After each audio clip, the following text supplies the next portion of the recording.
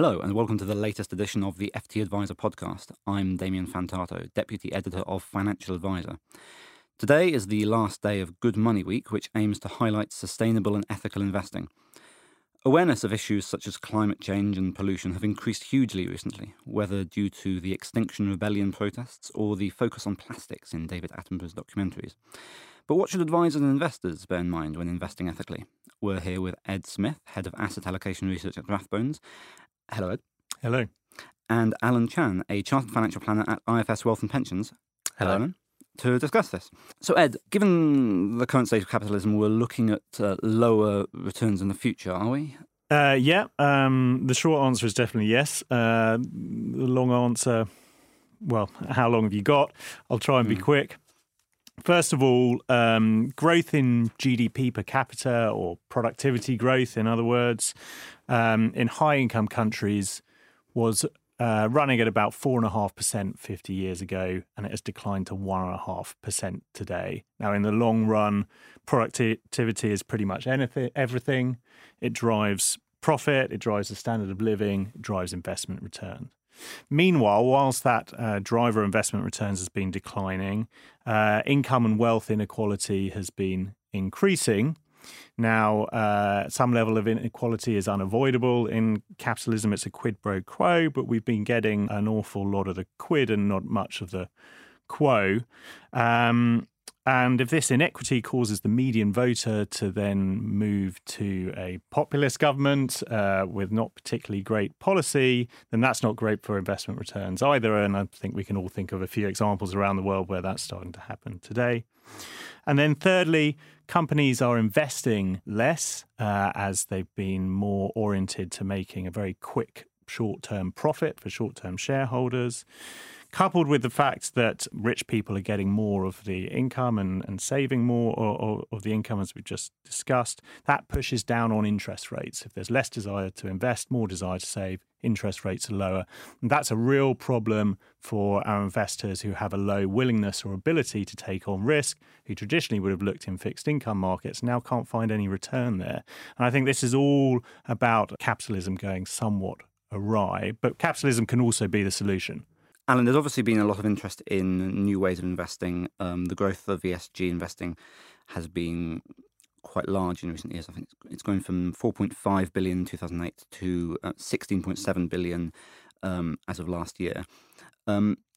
How do you feel that ESG investing can address some of these issues in terms of lower returns, if they can at all?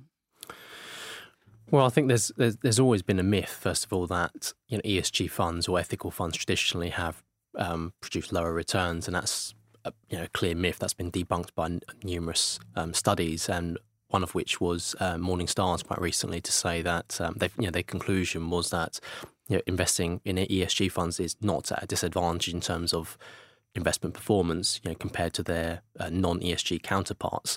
And actually, if you think about it logically, an ESG fund would consider the environmental, the social, and the governance aspects of a particular stock before they invest in it.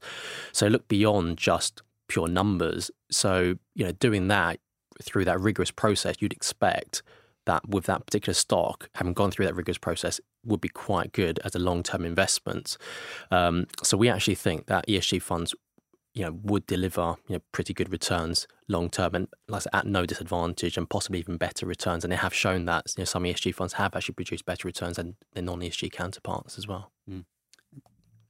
I totally agree. Yeah, I mean, look at the academic literature. There's over 2,000 studies relating corporate social responsibility to financial performance. 50% of them, a positive relationship is found. 40% of them, it's too hard to tell. 10%, only 10% is there a negative relationship found. And in pretty much all of that 10%, it's just looking at the performance of some very basic ethical strategies, i.e. screening out certain things. And guess what? ESG is a little bit harder than just avoiding tobacco, guns and porn, right?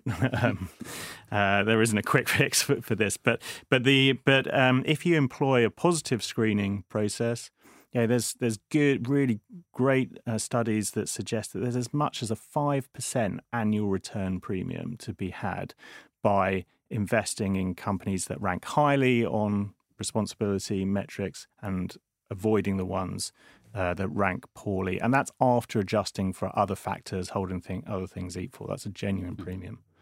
So, Alan, bearing in mind that you have to invest your clients suitably, at what point do you just sort of default them into something which might be a little bit ESG-like, or do you only wait until they say, I am an ESG investor, I want to, I care about this stuff passionately?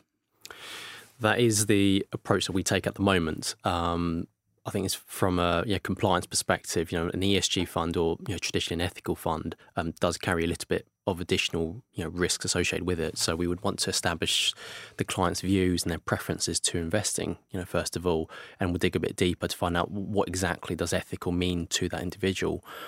And from there, we'll then recommend an ethical portfolio for them. But at the moment, the default approach would be a traditional investment portfolio. Mm-hmm. And a similar sort of question, when you're looking at asset allocation, do you see that you have to have separate ethical bits over here and normal stuff that invests in guns over there? Or do you see the investment case for ESG stocks is such that you can sort of mix and match them into one thing? Yeah, the goal that Rathbones is working towards, Rathbones Investment Management is working towards, is to integrate ESG into the whole process, because there's lots of evidence that helps us avoid the blow-ups. It helps us identify companies with a lower cost of capital, higher return on capital. So there's lots of good reasons to incorporate it into your entire process, even if you don't care about child poverty or polar bears and are simply motivated by investment returns. There's lots of evidence that this is a good way to capture the best investment returns. There's a lot of greenwashing going on in our industry at the moment, and I want to be clear that Rathbones is not necessarily doing this any better than anyone else at the moment. We've got a brilliant heritage in Rathbones Green Bank that really is exceptional.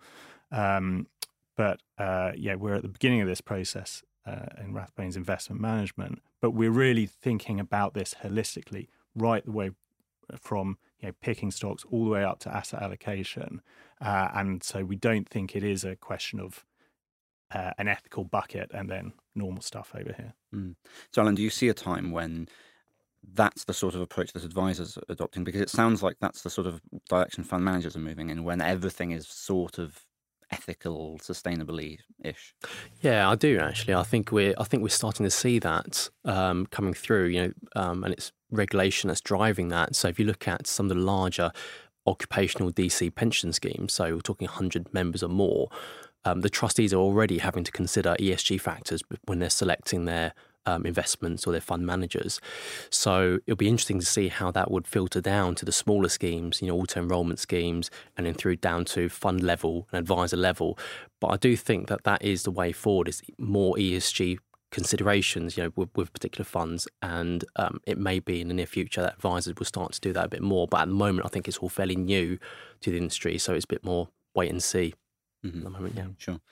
And Ed, Alan touched on this a little earlier, but ethical can mean lots of different things to lots of different people. Some people might be perfectly relaxed about investing in guns, but less so about investing in oil. How does that affect sort of the way you allocate assets? Yeah, there's lots of different flavours of ESG, from very simple, just screening out a few things, to the next level up where you're sort of looking to screen positively as well as negatively, look for those companies that are aligned to certain goals, score highly on environmental metrics, etc. And you can sort of move up and up and up, right the way up to impact investing, where you're looking specifically for companies that have social responsible goal almost as their mission statement. Now, right at that end, you're clearly narrowing your universe quite a bit, and it's less clear that if you become that focused on ESG that you will necessarily deliver the best financial performance, but at that stage you're probably motivated by something else as much as the financials. So there are lots of different flavors. I think it's important for investors to think about which one is right for them, because they do come with different risk return profiles, as Alan's alluded to. Mm-hmm. Mm. And Alan, as you if you have a client who says, I'm again perfectly relaxed about guns, less so about pornography. I'm not sure whether there are any listed pornography. I'm not sure. I don't know why that. Not over here, I don't over think. here. I think there are. There was one in Sweden a while ago. Okay. I'm less relaxed about oil, for example. It kind of becomes a bit awkward, I guess, because you're having to tailor something quite particular. Is that possible? I think it is possible to a certain extent. I mean, you can look through the funds, the ethical criteria, and make sure that it does align to the client's, preferences. But in most cases, it's not possible to get exactly what the client wants, and they've got to settle for effectively a compromise.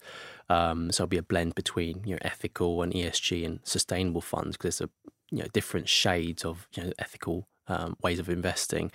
And the important thing is, if they do feel so strongly about a particular sector, like tobacco or excluding those weapon industries, that they can look at ethical funds which have a negative screening to avoid those sectors. But research has shown that if you completely exclude the sectors from investing, it can have an impact on the actual performance returns over time. So what we try to do is try to educate the clients, actually, so to make them aware that lots of newer ethical and sustainable and ESG funds, rather than trying to avoid the issue completely, they actually try to adopt a positive engagement approach. So by investing into those particular companies, they can drive changes to behaviours and from the management level to the way they do things, so that it becomes a bit more ethical now. So from that perspective, once the clients understand that, they're a bit more open to investing in those areas, because like I said, rather than running away from the problems, it's actually tackling the root cause, and that's a bit more of a better approach to do that, I feel, yeah. Do you see that activism, Ed, as being important? Yeah, I mean, that's sometimes something Rathbones has been doing for a while. People in our ethical arm have been helping drive the sort of modern slavery, anti-modern slavery agenda, and part of that is through engagement with companies on their supply chains. Yeah, we're seeing it. I think there was quite a big example in the US that got a lot of publicity over the last year, and that this investment sort of organisation of nuns has been heavily sort of lobbying, but taking investments in gun companies and heavily lobbying for gun change. They've been getting a lot of press over there, and I think this stuff can really start to work if it gains critical mass. Yeah, there's occasionally you see stories about various local government pension schemes investing in tobacco or stuff like that, which is it grabs the headlines, I guess. I mean, I think that if you're a small pension scheme and you take a position in British American tobacco, your voice is going to be pretty diluted. Mm-hmm. So I think the thing to do is try and work with some other pension schemes or some, get together in groups and sort of really combine your vote and lobby for change there. Mm. Alan, do you feel that as an advisor you sort of have the appropriate the product suite that you need to do ethical investing properly for your clients, or is it still a slightly beleaguered side of the investment management world? I think we've got all the tools, to deliver, an ethical portfolio for clients now to get good returns. And if you wind back, 5 or 10 years ago, the investment universe for ethical investments was very, very narrow. You'd only had a handful of funds to choose from. But now we're seeing this demand more and more for ESG funds, and it's driven not so much by the elderly people, but elderly investors. It's by more millennials and younger investors. Actually, they're a bit more conscious about where their money's going, and they really want to take responsibility all the way down to where their money's going, and actually achieve responsible profits rather than just achieving the highest profit possible and just investing in anything that can do that. But they're actually really looking into what they're investing. So I think we've got, like I said, lots of funds to choose from now to actually build the right portfolio. And I guess there are plenty of companies that are setting up ESG funds because it's cool and it gets them a few gets them a few column inches. Do you see that as being something that you have to keep an eye out for? Absolutely, yeah. No, we're always keeping an eye out for new developments in this area because, like I say, it is an ever-growing, growing faster than ever, this part of the investment market, and we think it's going to continue to keep growing. How do you tell the difference between funds which are actually ESG and ones which are set up by a fund management company? Well, I think there's no real shortcuts about it. I mean, you have to look at the fund prospectus and do a bit of due diligence, understand a bit more about what the objectives are, what their ethical criteria is, how they go about selecting their stock and the process behind it. And also a bit of wait and see. So we normally wouldn't choose a new fund that's come into the market. We'd have to have a little bit of a track record. We'll give it 2 or 3 years before we see how they've performed and what their investment process has been before we actually include that into our portfolios for clients. Mm-hmm.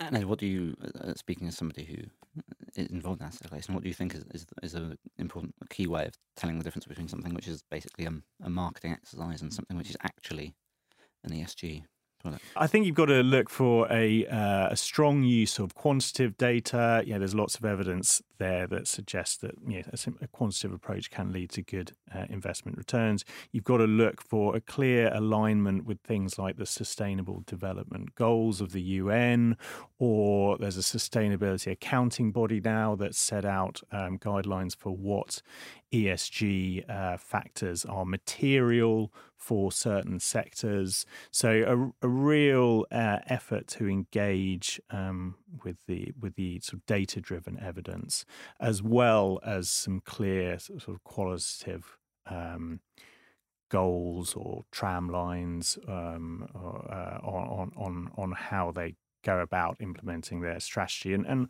a real clear definition of what it is they're trying to achieve.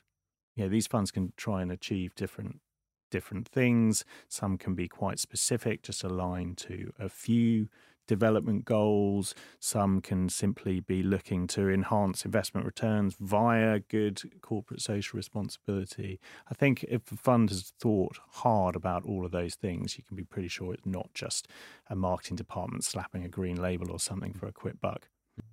And thank you very much, Ed, and thank you very much, Alan. For more information on this and any other topic, visit ftadvisor.com. And thank you for listening, and tune in again soon. Thank you. Hi, I'm Daniel, founder of Pretty Litter. Did you know cats tend to hide symptoms of sickness and pain? I learned this the hard way after losing my cat, Gingy. So I created Pretty Litter, a health monitoring litter that helps detect early signs of illness by changing colors, saving you money and potentially your cat's life. Pretty Litter is veterinarian developed, and it's the easiest way to keep tabs on your fur baby's health right at home. Go to prettylitter.com and use code ACAST for 20% off your first order and a free cat toy. Terms and conditions apply. See site for details. Here at Bellingcat, we get to the bottom of things. From a global crisis to an underreported event, we find the facts using publicly available tools and resources, uncovering what is hidden on and below the surface. We connect the dots using social media posts, satellite images, and public records, and empower others to do the same by sharing how we do it. The ability to do so is only made possible by our readers, supporters, and community members. Care to join us? Learn how at bellingcat.com.